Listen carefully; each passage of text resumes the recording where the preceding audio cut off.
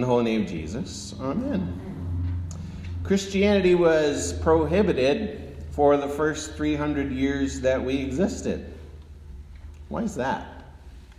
Why couldn't they tolerate us? Why did they go to such extent and expense to try and get rid of us and to quash us, even to kill us? Why? Because now we think that we're kind of celebrated. People think that we're cute sometimes even. People think that we're cute enough to be made part of their annual Christmas celebrations, whether or not they believe in our little baby Jesus or not. They like our stuff because we have the nicest stuff. We have the coolest stuff in the church. And they will take what they like and leave behind what they don't.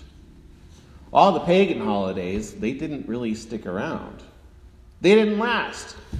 They're no good. They weren't any fun. So what was it that made them hate us so much back then? Well, because we have a king who is not of this world. That's what epiphany means. The very word epiphany means it was something when an area was conquered and the king would come and announce his reign. That is an epiphany. Do we still believe any of this? Do you still believe any of this? That we have a king who is not of this world and who is above this world?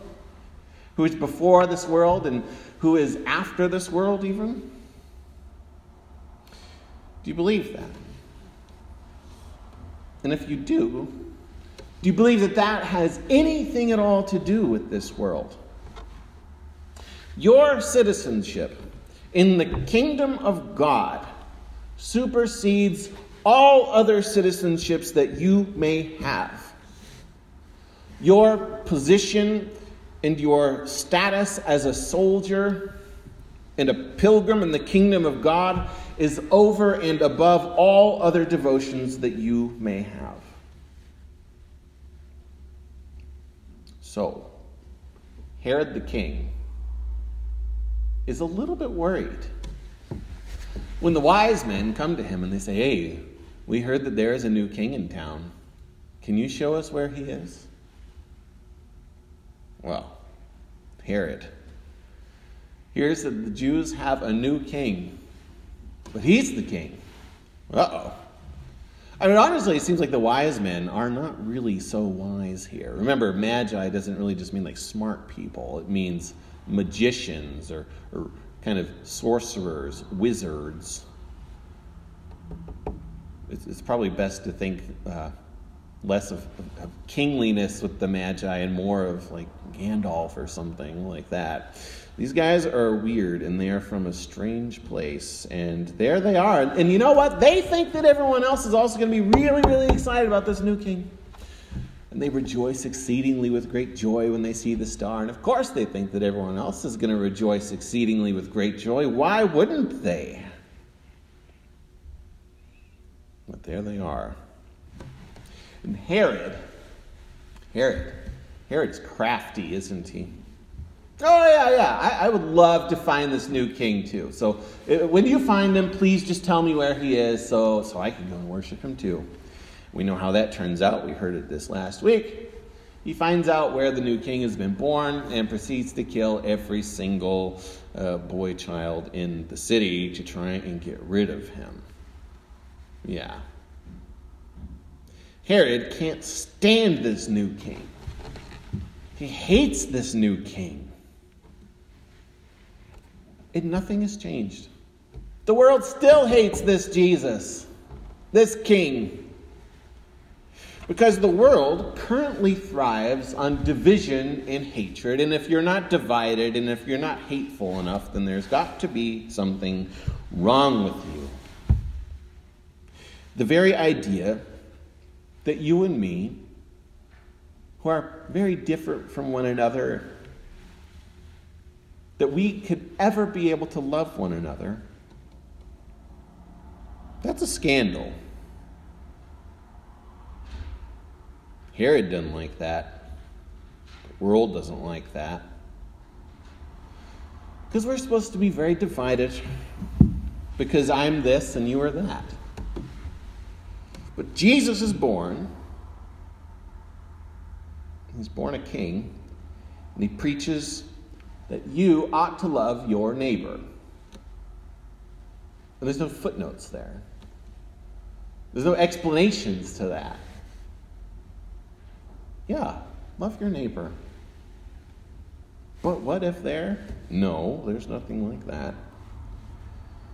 How can I love my neighbor if they're devoted to contrary ideas and believe different things than I do? Nope, not there either.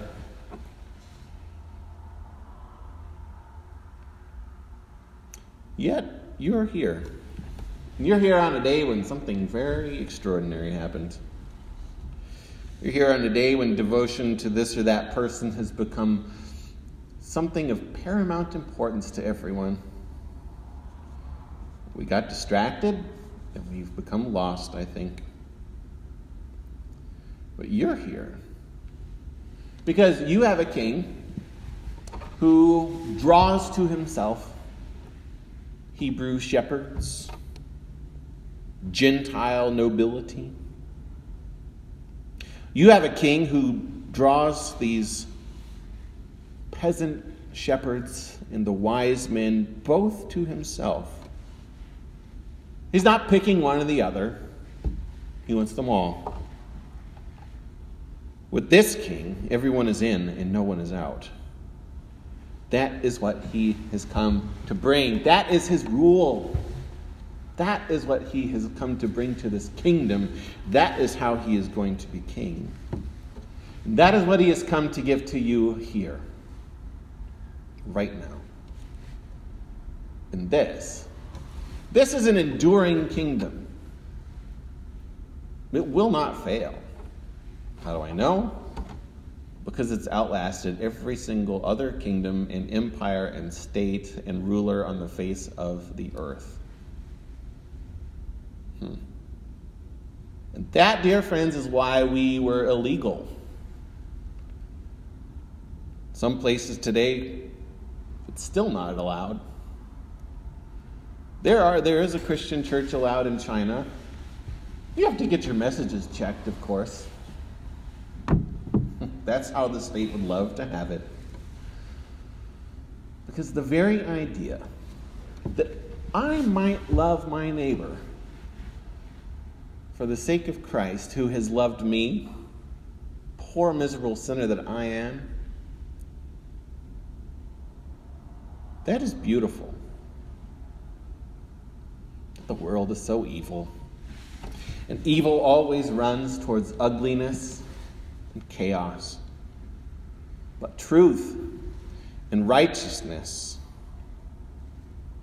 Jesus Christ, this everlasting King, he brings love and order. An order that says that he loves us and we love one another. That will endure, and this kingdom will not fail. In the holy name of Jesus, amen.